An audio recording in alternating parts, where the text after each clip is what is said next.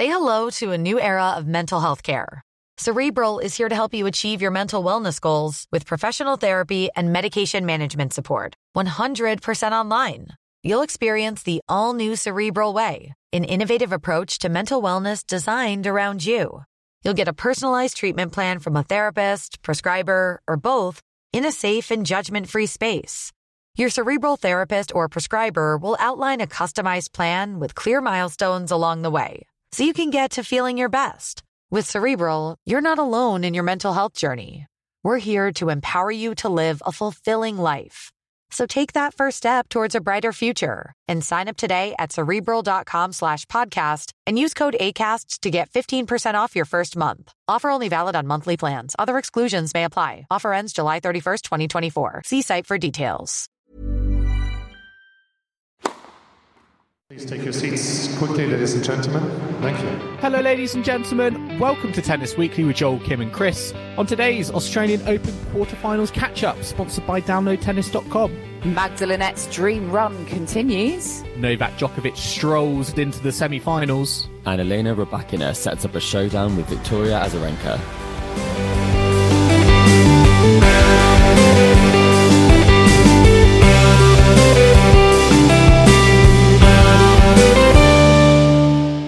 Kim, Chris, today is the 25th of January and we are here to catch up on the Australian Open quarterfinals at Tennis Weekly HQ.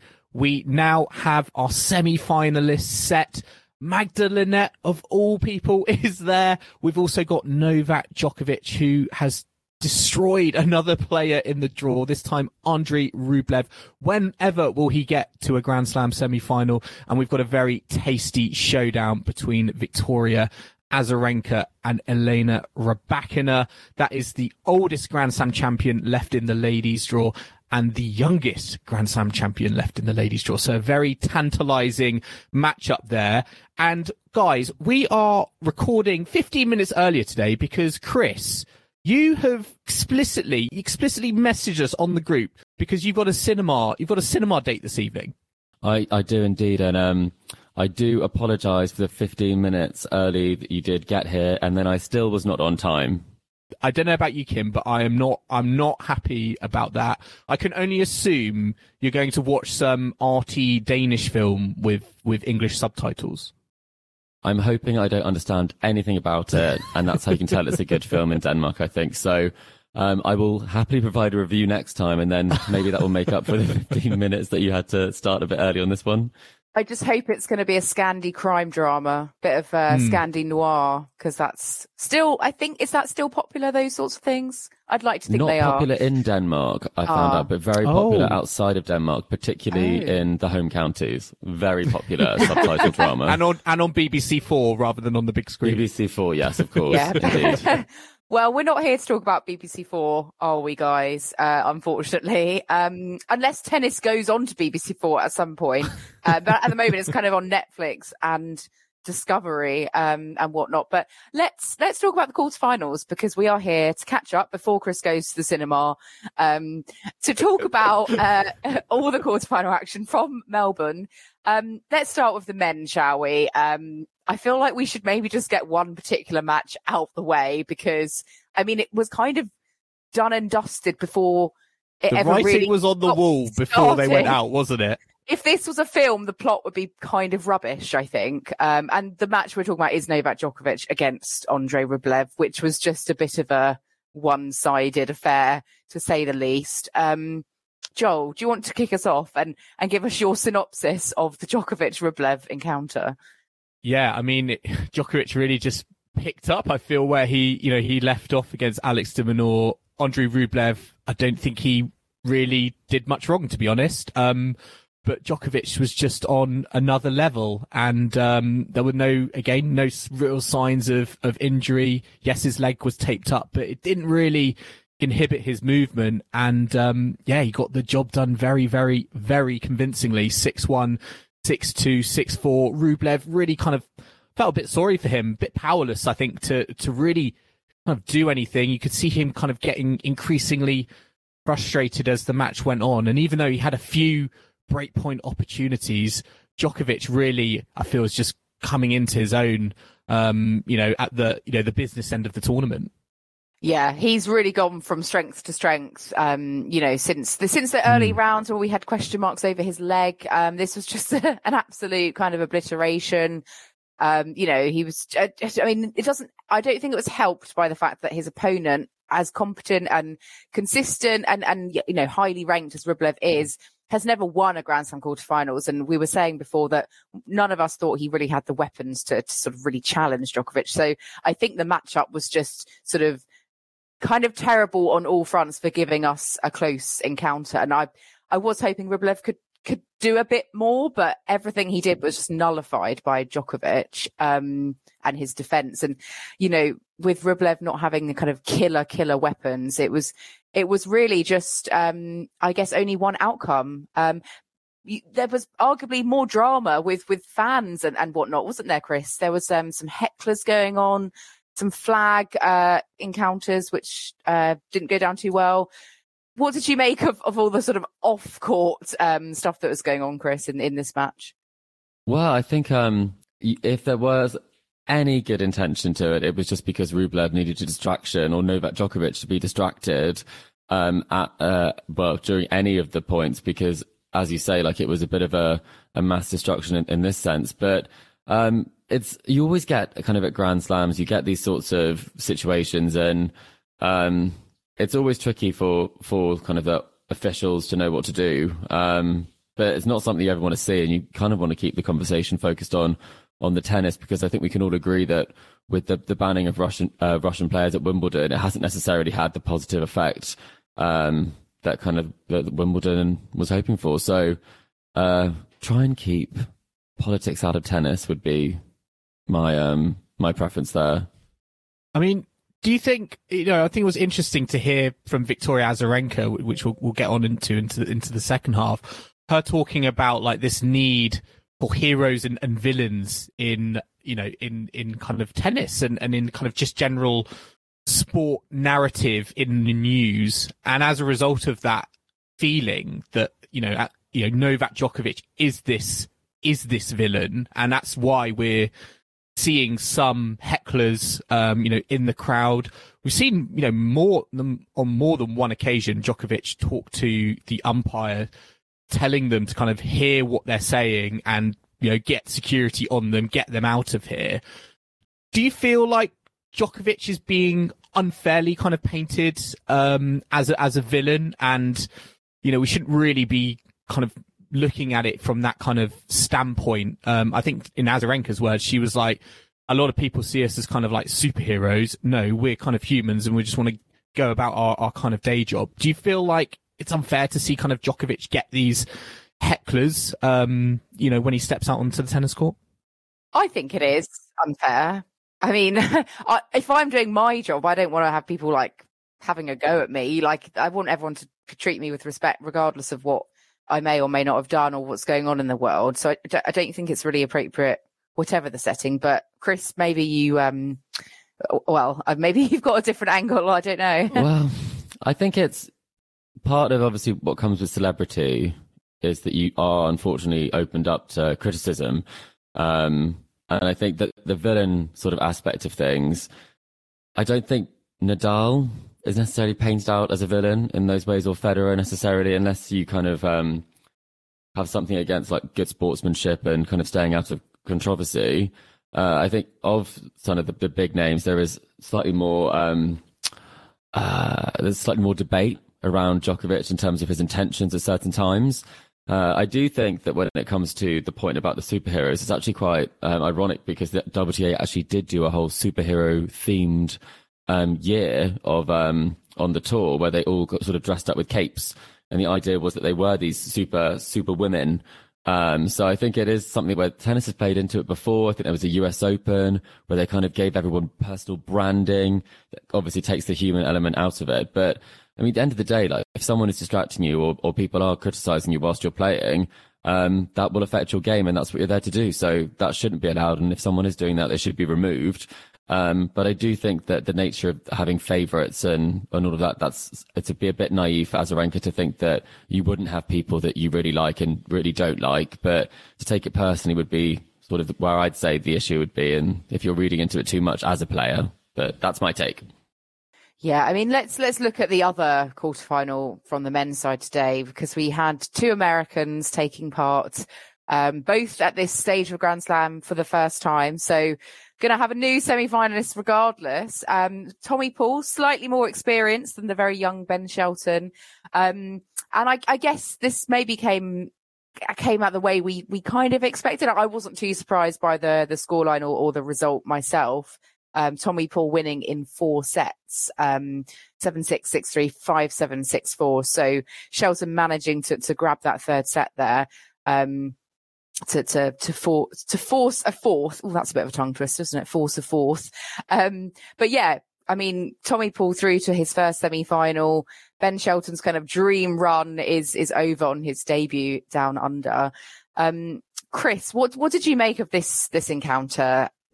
And do you think, after what you've seen of Tommy Paul in this match and prior, that he has got anything to challenge Novak Djokovic, given Djokovic's form going into the semi? I would try and be sort of an optimist on this, but trying really hard. It's really hard, Kim. I'm trying really hard. You found it really hard to say that with a straight face. Well, yeah, maybe the listeners could hear that too. I don't want to be, you know, like down in the dumps about Tommy Paul. I you know, it's not over yet. I think, you know, the fat lady hasn't sung. He's still in it. So say no more. I mean, that's quite positive. I'm going to go one more positive than Kim here and say that maybe he'll be inspired by the fact that he has no expectation and he hasn't actually played a very high-ranking opponent, that he will somehow just level up and produce something truly magical. But I think when we start looking at this, the format of 5 sets, and it just seems so unlikely that someone who was pushed quite far by sort of Ben Shelton is going to be able to do some damage to Novak Djokovic. There was one theory, though, that I was going to raise for Djokovic, was that the more injured he is, the more aggressive he is.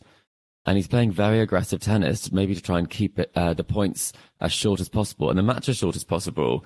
So, to borrow the Sharapova phrase of extremely injured, do we think that the injury has fully gone away, or do you think that he's been forced to play in a way that minimises the effect the injury has? Because that's the hope for Tommy Paul, is that the bandage is back on, he's strapped up, and to make those points as long as possible. That's the only thing you can hope for. Joel, I mean, do you want to add anything further, or are we kind of all in agreement to the fact that Tommy Paul's got to hope for a bit of a miracle?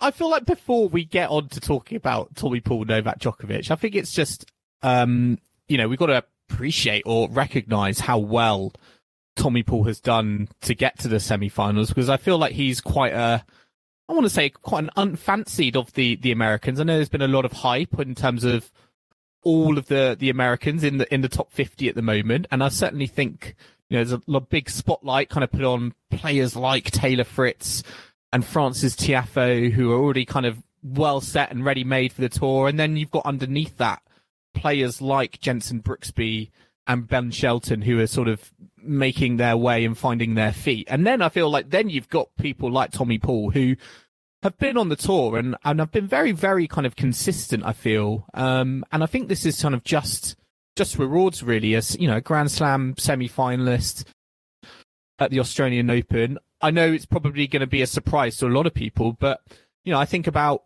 Kyle Edmund, Aslan Karatsev as well, who have been surprise semi-finalists at the Australian Open. So, you know, it has happened before. And, you know, his interview afterwards, I think he's such a humble guy. And I think he talked about his mum, I think, had come over from United States after the 4th round to watch his performance. So, you know, very, very nice, I think, to see. And, yeah, although I think he's been overlooked, arguably, at times, I think, you know, back to the Laver Cup, actually, you know, would it have been wise to have Tommy Paul in the team? I think it's nice that he's kind of getting the recognition at the moment. Do you think that Tommy Paul believes he can win, though, Joel? That's my thing. You said humble. We talked about kind of player attitudes before, kind of with Casper. But do you think he's more of it kind of gives me a competition sort of winner, you know? he's got lucky with the draw. He's got to semi-finals, and he's kind of just happy to have got there and to step on court. And he does seem like a nice chap, but yeah, I don't think that he has that.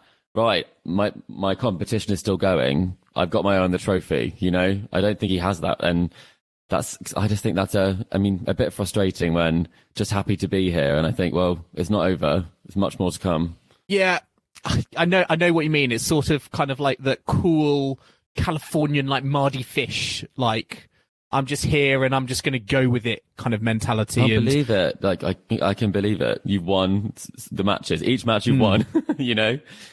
I guess it's hard to put that out of your mind given, yeah, he wouldn't have been expecting, I feel, to make a Grand Slam semi-final, you know, at the start of the tournament. But I guess that's what I think that's what he is going to have to do. As much as that might be, I feel like his instinct, he's going to try and have to, I think, put that aside and be like, look, everyone here is thinking I'm probably making up the numbers when I'm playing Novak Djokovic in a Grand Slam semi-final. I think I read after Novak Djokovic's win that he hasn't lost in Melbourne once reaching the semi-finals. So it is a very, very tall order. And arguably, you know, he's going to hope that the Djokovic body breaks down, and I think in that matchup, because I think that is probably the only way he has got a realistic chance of winning that match, is if the Djokovic body breaks down on him. There are more concerns and kind of growing pains, and that maybe is his opportunity. But I feel like, make no mistake, he's going to have to play absolutely out of his skin. And just a note on Ben Shelton before we look at the other men's quarters.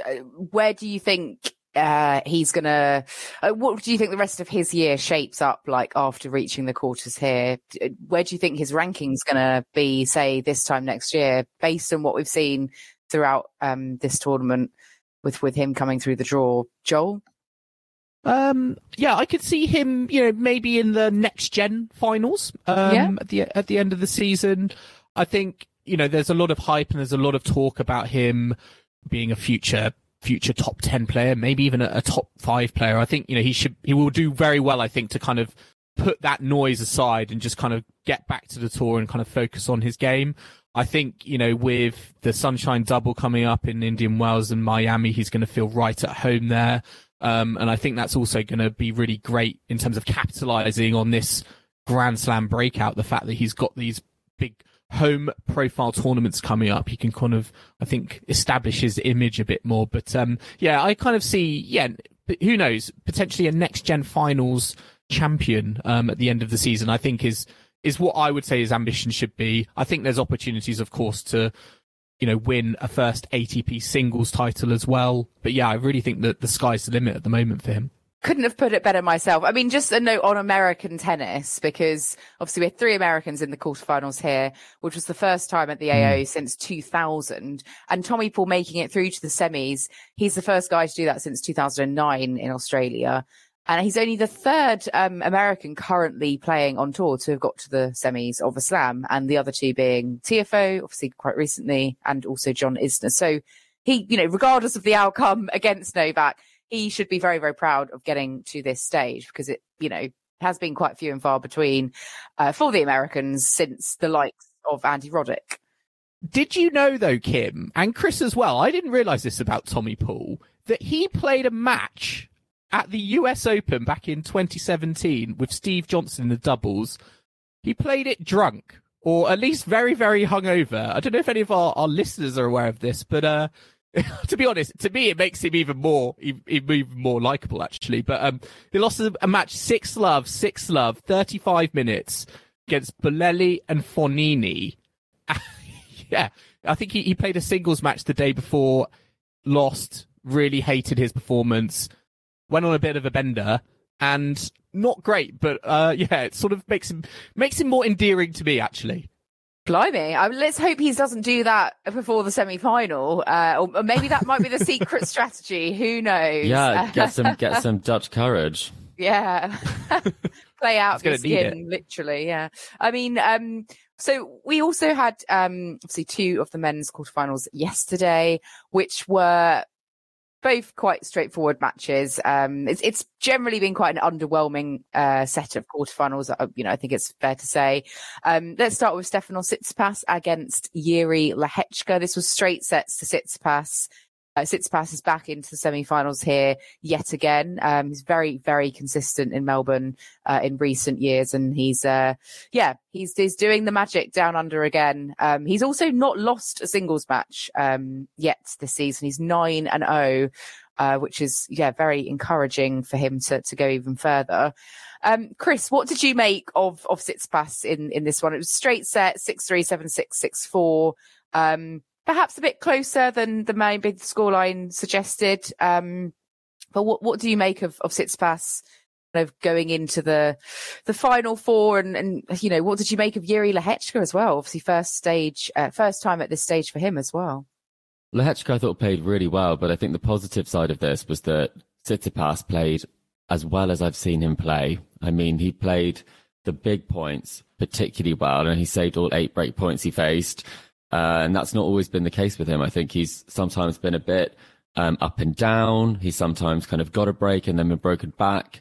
And it shows that something's kind of shifted, I think, in his mentality. And I think I said that at the start of the year, that he feels different in some of these close contests. And last year, I think he felt a little bit, well, I don't know how he felt, but my perception was that he was a little bit lost in terms of his direction, where he fitted in terms of some of the younger players were coming up. And obviously he was the big young hope. But for this match, I think what could have been a situation where Lehečka was playing completely kind of without any form of pressure on himself.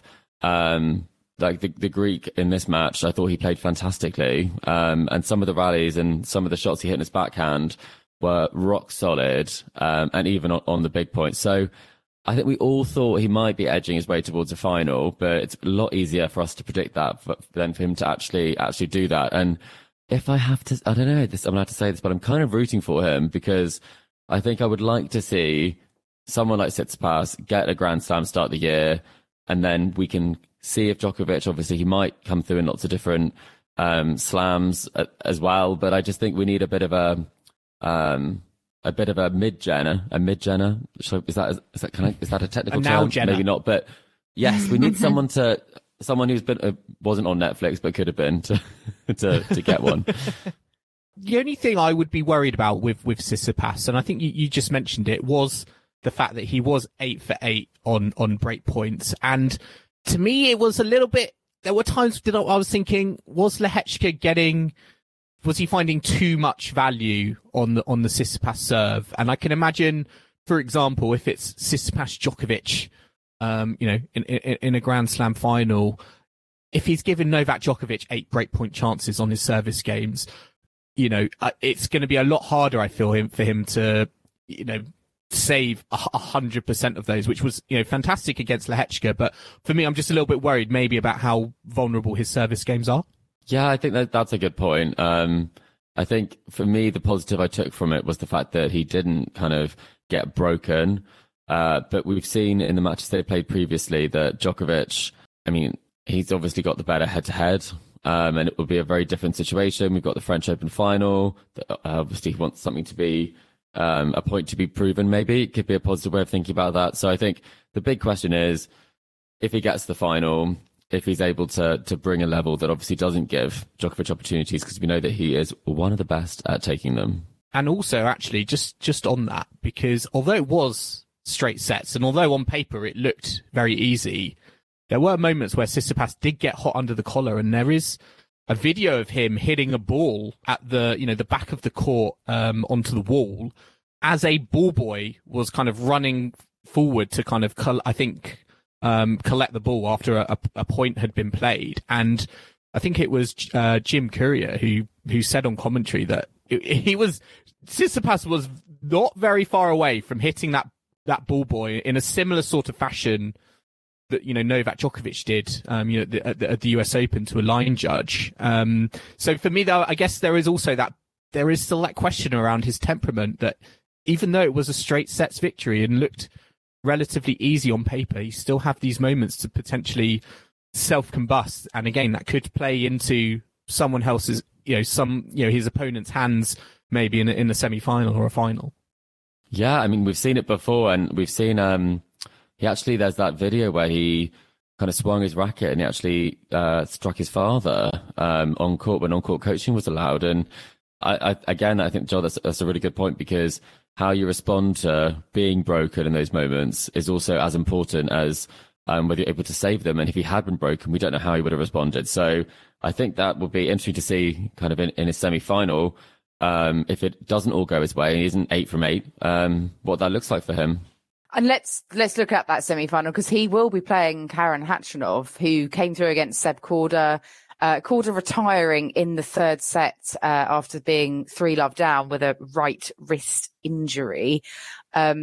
Such a shame for Sebastian Korda, because he was obviously looking really good throughout this tournament, had a great start to the season. And I mean, I had predicted him for the semi-final, so it's a bit of a shame just generally that he wasn't able to continue in the match. Obviously, he was out a long time last year with injury, and to sort of get to this point and have to succumb to injury is just, really, really not great. He did say he had a little bit in Adelaide a couple of weeks ago, and then it went away.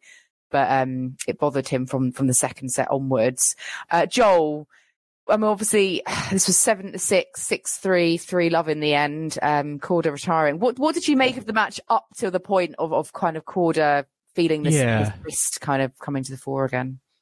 Yeah, I mean, it's been very impressive couple of weeks from Karen Khachanov. Now back-to-back semi-finals at Grand Slam following US Open at the end of last season. And I thought, particularly in this match, he played very well. I think he used the angles across the court to his advantage, particularly on the serve and on his forehand from the baseline. I also thought he was helped a little bit by Korda's backhand breaking down more often than we've seen. And that I think is to be expected when you've got little wrist injury niggle, which I think was a shame. But really, really good from Khachanov. And something that caught me out a little bit with Daniil Medvedev now falling outside of the top 10 and Karen Khachanov on the rise. We could be looking at like a new Russian male number one that isn't Daniil Medvedev, which is sort of surprising to me, because I still feel that Daniil Medvedev's level of tennis is a lot higher than Karen Khachanov's. But maybe I'm not giving Khachanov enough of credit here, and actually that gap I think is significantly smaller than I think me and maybe arguably some of our listeners may be giving it credit for. He's one win away in the live rankings from returning to be the Russian number one. So that is a bit of a surprise, I think, because they've had very different paths, in terms of the person we thought when they burst on the scene would probably be a Grand Slam champion would probably have been Khachanov at the time. And then Medvedev has kind of plugged away to get himself into great opportunities before he was able to take one. So that is quite surprising. Is it harsh to think, even if Khachanov goes above Medvedev, if I had like a Davis Cup tie the next day, I'd still want to put Medvedev as my number one, if I'm being really honest. If Khachanov wins the Australian Open, would you still think that? Oh, is he really going to win though with Novak Djokovic in the draw? No, I mean, okay, let's. Well, maybe. Anyone can do anything. Anyone can win. Anyone can lose. I mean, Medvedev is. Djokovic. I suppose if Khachanov won, he'd also be a Grand Slam champion. This all becomes very hypothetical, but yeah, I'd still put Medvedev above. I think he's more reached the latter stage finals, more often, but just fell early here. But I mean, I expect. For me, I think Tsitsipas will probably get the edge. He's more experienced. He's been to a Grand Slam final before. Loves these courts, and I'm gonna go for Tsitsipas. We'll look at predictions later on today. We'll do if you've got more time to think before we get on to who we're actually picking and plunging for. But such a shame for Korda. He had a great tournament. But Karen Khachanov, one of those players that sort of is there or thereabouts, I always think, and is very capable of. He always asks the question, doesn't he? Yeah, big upset on his day. He's one of those players you don't really want to face, I think. He's a bit of a danger man at times. And here he is into the semi-finals. So good for him. Absolutely. On that note, let's have a very quick break now, but we'll be back shortly to discuss the ladies' quarterfinals action from day 9 and 10. So do not go anywhere. As a person with a very deep voice, I'm hired all the time for advertising campaigns. But a deep voice doesn't sell B2B, and advertising on the wrong platform doesn't sell B2B either. That's why if you're a B2B marketer, you should use LinkedIn ads. LinkedIn has the targeting capabilities to help you reach the world's largest professional audience. That's right, over 70 million decision makers all in one place. All the big wigs, then medium wigs, also small wigs who are on the path to becoming big wigs. Okay, that's enough about wigs. LinkedIn ads allows you to focus on getting your B2B message to the right people. So, does that mean you should use ads on LinkedIn instead of hiring me, the man with the deepest voice in the world? Yes. Yes, it does. Get started today and see why LinkedIn is the place to be to be. We'll even give you a $100 credit on your next campaign. Go to linkedin.com/results to claim your credit. That's linkedin.com/results. Terms and conditions apply. Tired of ads barging into your favorite news podcasts? Good news. Ad-free listening is available on Amazon Music for all the music plus top podcasts included with your Prime membership. Stay up to date on everything newsworthy by downloading the Amazon Music app for free or go to amazon.com/news ad free. That's amazon.com/news ad free to catch up on the latest episodes without the ads.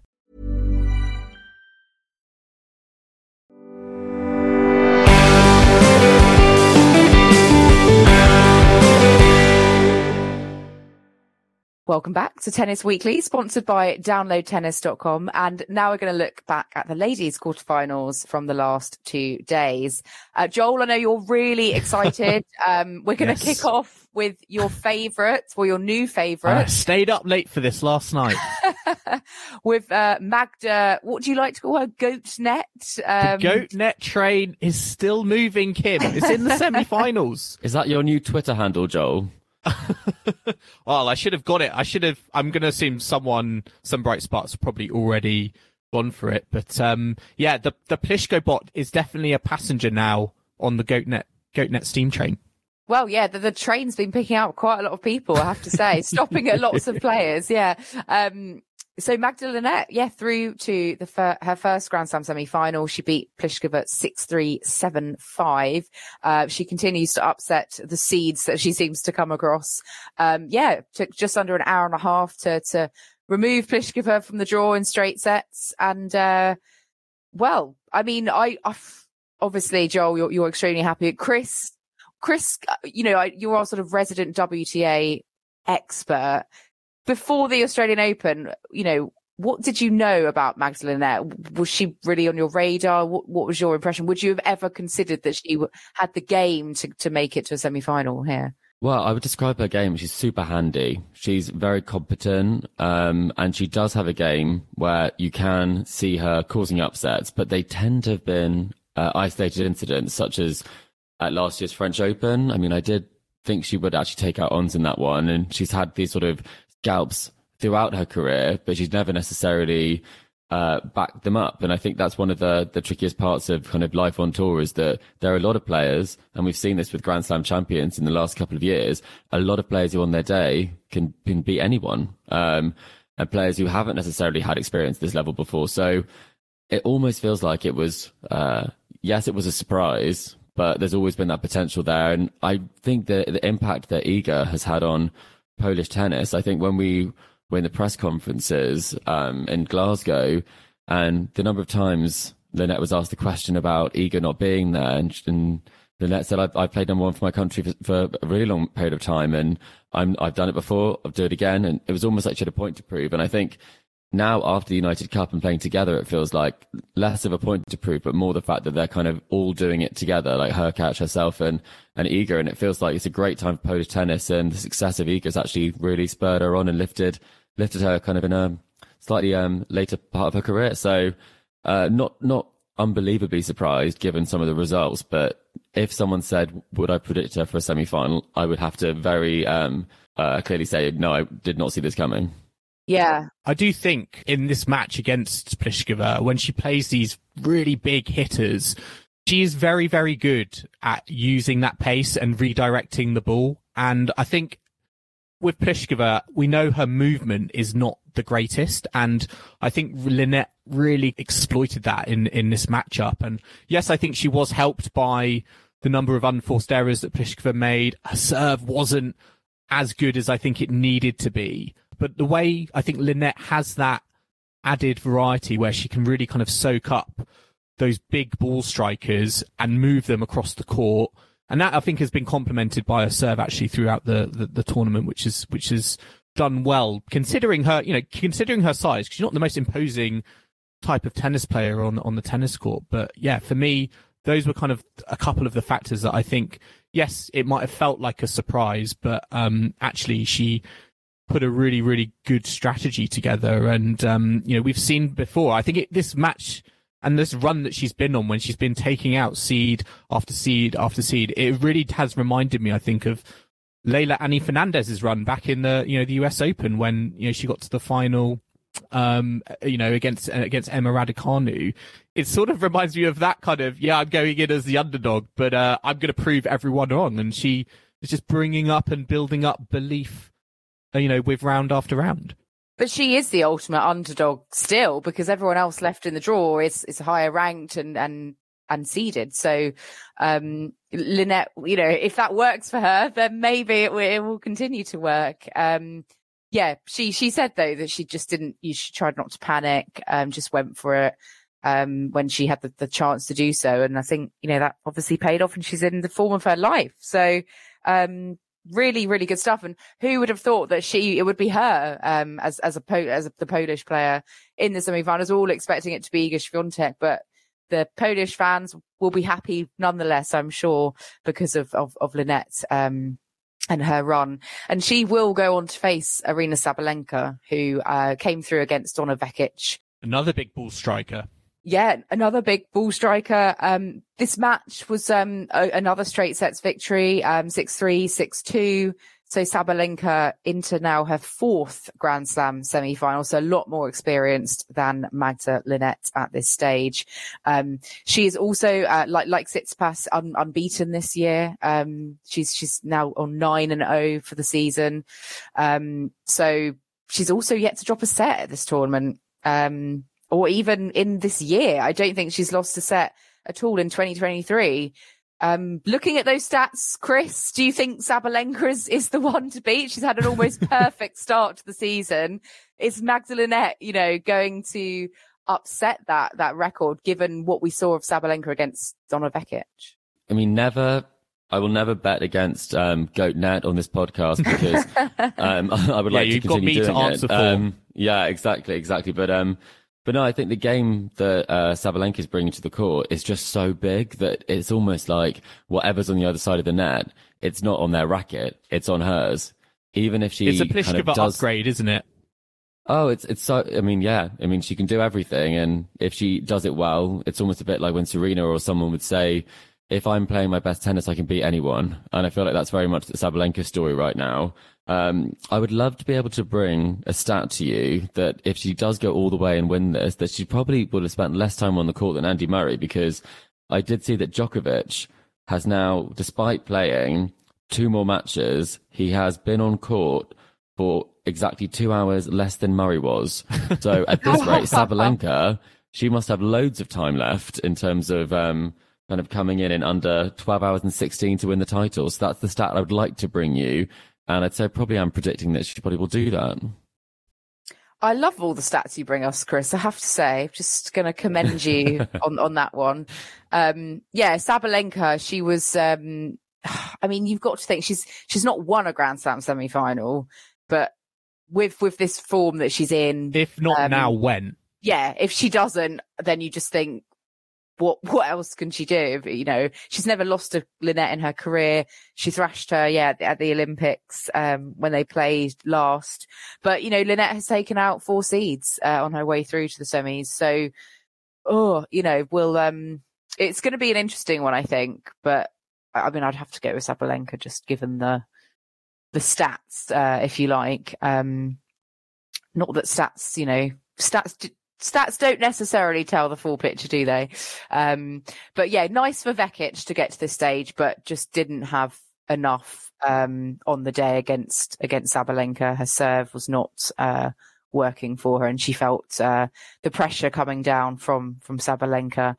But on the other side, we have another Belarusian through. So Belarus doing very nicely in terms of tennis players. Not that they're representing their country here. They are still competing as neutral athletes.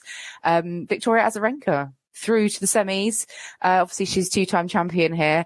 So she'll be very pleased to be back after 10 years since her last time in the semi-finals, which also seems crazy. I think that would have been when she last won it, 2013. So perhaps this bodes well. Perhaps she's another. I don't know if she's been in the semis when she hasn't won it. If she's sort of like Djokovic, if she gets to the stage, she goes on to win.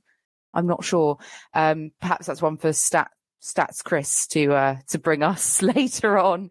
But Chris, what did you make of Victoria Azarenka? She was straight sets over Jessie Pegula, who was mine and Joel's pick for the tournament. It was quite a comfortable win in the end.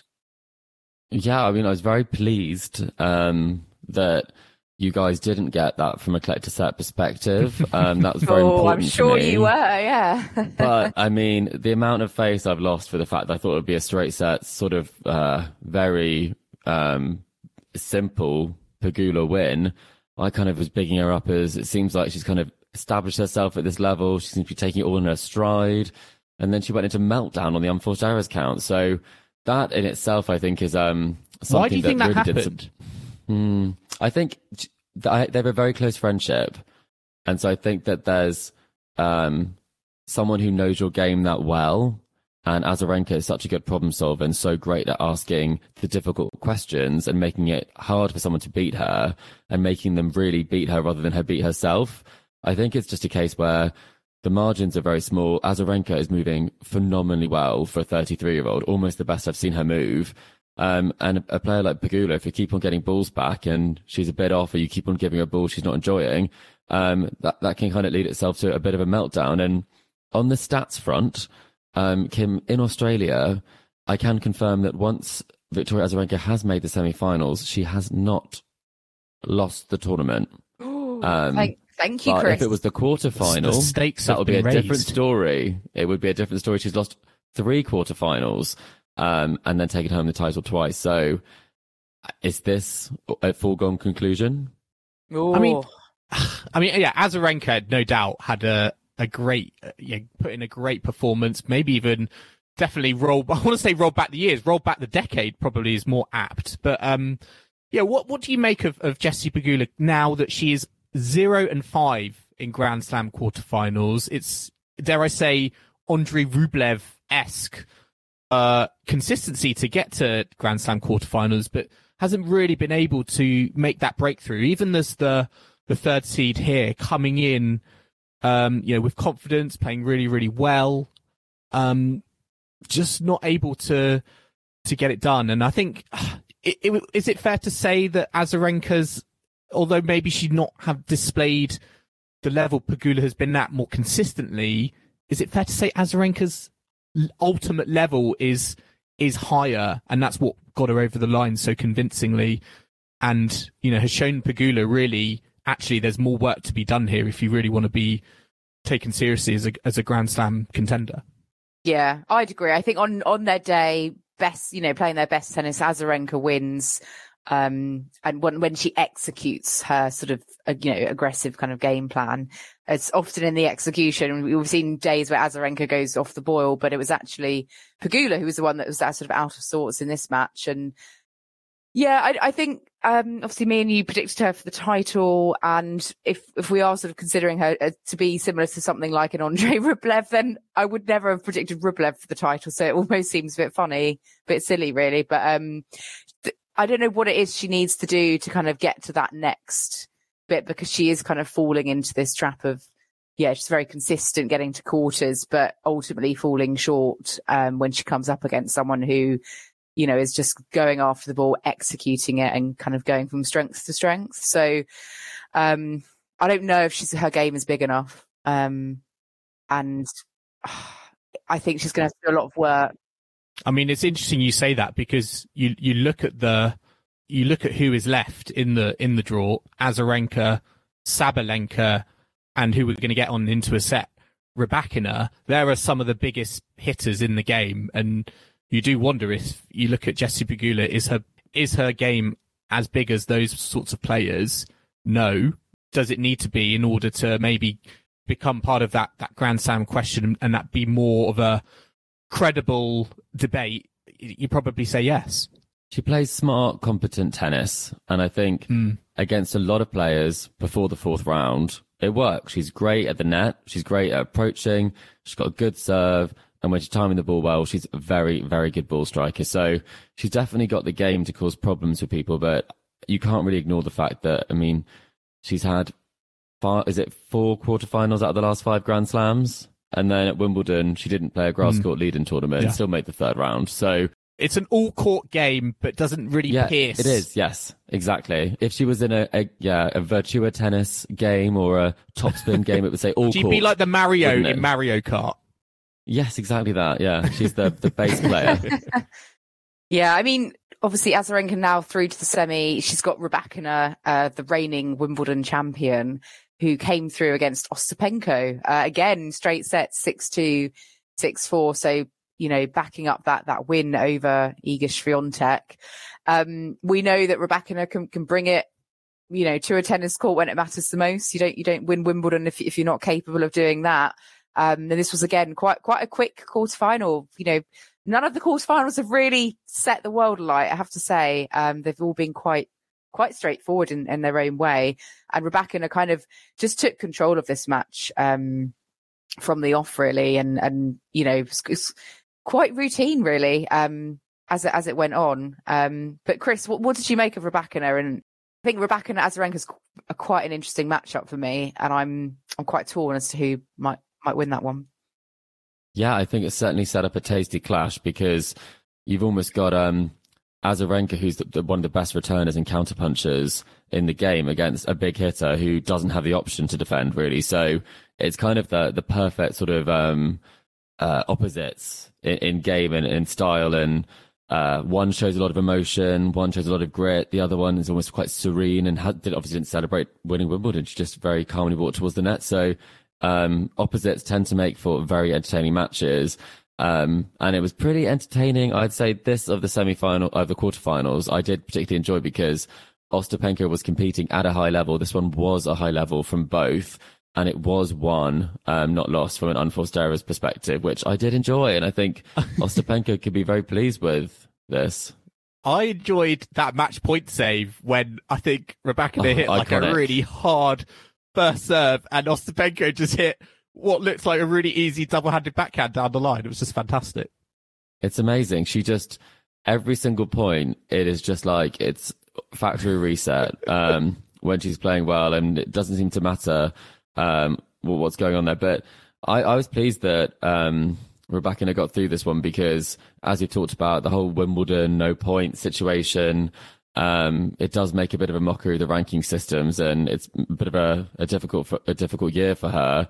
Well, it's interesting. Of the semi-finalists, we've got a Russian obviously playing for Kazakhstan in Rybakina, and 2 Belarusians. I know if Wimbledon, the Belarusians weren't present at last year's event, but it's hard to keep these players away, and they're showing at the Australian Open. They, you know, whether you like it or not, they're still a force to be reckoned with. Well, exactly. I bet a lot of people aren't very happy about 3 of the 4, you know, the nationalities, but that's not at all anything to, you know, it's not their fault. We can't, you know, they're entitled to play. So, but I'm sure some people are up in arms about it. But, you know, we've got our semi-final lineups, for the men and the women. Well, not one word, but who is the fight? Where am I going with this, guys? I clearly need to get off to go to the cinema. You're just too excited to give your own predictions. I can't speak. I'm just so excited to predict. Yeah, Kim, I've got 3 minutes, please. We've got to make it quick. The credits are starting. Yeah, Chris has got to get to the cinema. We don't want you going in late, tripping over in the dark, and your popcorn flying everywhere. Actually, I kind of do. Can we just draw this out much longer, please? I won't know what's going on anyway, so why not? Right, so I'm going to ask each of you what we think is going to happen in the women's semi-finals and what final we're going to get come Saturday. Joel, kick us off. Azarenka in 2, Sabalenka in 2. Oh, so an all Belarusian final. Chris, do you agree? I think Rybakina in 2, and I'm going to go Sabalenka in 2. 3? Oh, 3. Oh, Linette getting a set. Yeah, I'm going to go... I'm going to go Sabalenka in 2, but I think it will be... I don't think it'll be a whitewash. And Rybakina in 3? Yeah, I'm not sure about that one. That's very, very tough to do. Cool. And the men's semi-finals, I'm feeling a lot more confident about. Djokovic, Tsitsipas for me. What about you, Chris? That's actually what we all predicted at the start of the tournament. And we did ask on Twitter about this one. And 64% of people believe that it will be Djokovic will win the title. And Tsitsipas had 29%. And then with a combined 6% was Tommy Paul and Khachanov. So I think it's pretty clear who Tennis Weekly listeners think it. So, Kim, how many sets Djokovic pulled Tsitsipas Khachanov? 3 for Djokovic. Straight sets, yes. 4 for Tsitsipas. 4 for Tsitsipas, I'd agree. I'm going to go Djokovic in 4. In 4. And I'm going to say Khachanov in 5. Wow. He's lost the plot. I've lost the plot. And maybe I'm just saying that to make things interesting. But yeah, I know it feels like the writing is on the wall for a Djokovic Tsitsipas Roland Garros reunion down under. But yeah, I'm going to suggest maybe shake things up. I think Khachanov just is very underappreciated in my book. So I think he maybe could spring a surprise. Wow, you're in the 3%, Joel. 3% of people thought Khachanov. So that just about makes sense. I thought more than 64% would pick Djokovic for the title, so I'm quite intrigued by that. But let's just have a quick look at what else is going on. No Brits feature in the doubles, unfortunately. The men's doubles semis are happening tomorrow. But yeah, the likes of Joe Salisbury and Neil Skupski they've fallen by the wayside. So, not looking great on that front. However, Alfie Hewitt is in the wheelchair singles semi-final and Alfie Hewitt and Gordon Reed are in the wheelchair doubles semi-final. So we hope that they will bring home some titles for Great Britain. Just on other results, collector set. All of the 6 players that we picked for this edition of Collector Set, with the help of one of our lovely listeners as well, they're all out. So we do have kind of results. We have 4 players on 2 correct picks. So there will be a tiebreaker question coming your way over the next couple of days. So that is one of those players is me. But we've also got Laura Busby, James Edwards, and at Sears 54321 or 53421, I should say, on social media. So we have a tie of 4. So yeah, just keep your eyes peeled because we'll be coming and asking you a very important tiebreak question to settle that. But yeah, James and Laura, you were one of only 3 people to get Gorda correct, so well done. And Sears, only one of 2 people to get Pegula correct. So yeah, well done everyone for taking part. And well done, Kim. We have to say it, Joel. Well done, Kim. Begrudgingly, yes. Well done. Yeah, me and Chris are on 0, and I've heard from the Kim household that there have been some booby prizes being made or concocted for myself and Chris, given our such low scoring, 0 scoring results for Collector 0 Set. between us. Yeah, well, one of our lovely listeners, aka my dad, Mike McKenzie, big shout out, had some spare wooden spoons going handy. So he's written our names on and added some glitter, so at least we're like sparkly. And so we do actually genuinely each have our own dedicated wooden spoon now. But I think I'm going to retire mine for now because I actually didn't do too badly. But I'm going to make sure each of you get your spoons. And listeners, we're going to be putting those up at some point, no doubt, on our social media. So if you want to have a look at the fabled Tennis Weekly wooden spoons. The spoons of shame. The spoons of shame. Exactly. But listeners, I hope you've enjoyed our latest episode of the Tennis Weekly podcast. Remember to subscribe to us to stay up to date on all the semi-finals and finals action to come from Melbourne. We are on Apple Podcasts, Spotify, and all major podcasting platforms out there. And if you like what you're hearing, then make sure to leave us a rating and a review on Apple Podcasts or Spotify. You can also follow us on social media or email the show. We're on Facebook, Instagram and Twitter at Tennis Weekly Pod. You can email us on tennisweeklypod@gmail.com or check out our website, www.tennisweekly.co.uk. And we will be back on Friday at Tennis Weekly HQ for our semi-finals catch-up. So I hope you can join us for that. But in the meantime, it's goodbye from Kim. Goodbye. It's goodbye from Chris. Goodbye. And it's goodbye from me. We'll see you again soon.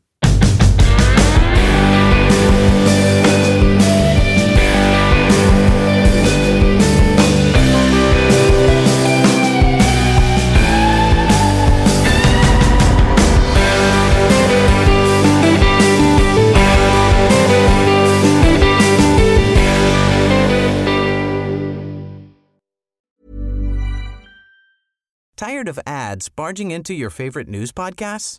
Good news. Ad-free listening is available on Amazon Music for all the music plus top podcasts included with your Prime membership. Stay up to date on everything newsworthy by downloading the Amazon Music app for free or go to amazon.com/news ad free. That's amazon.com/news ad free to catch up on the latest episodes without the ads.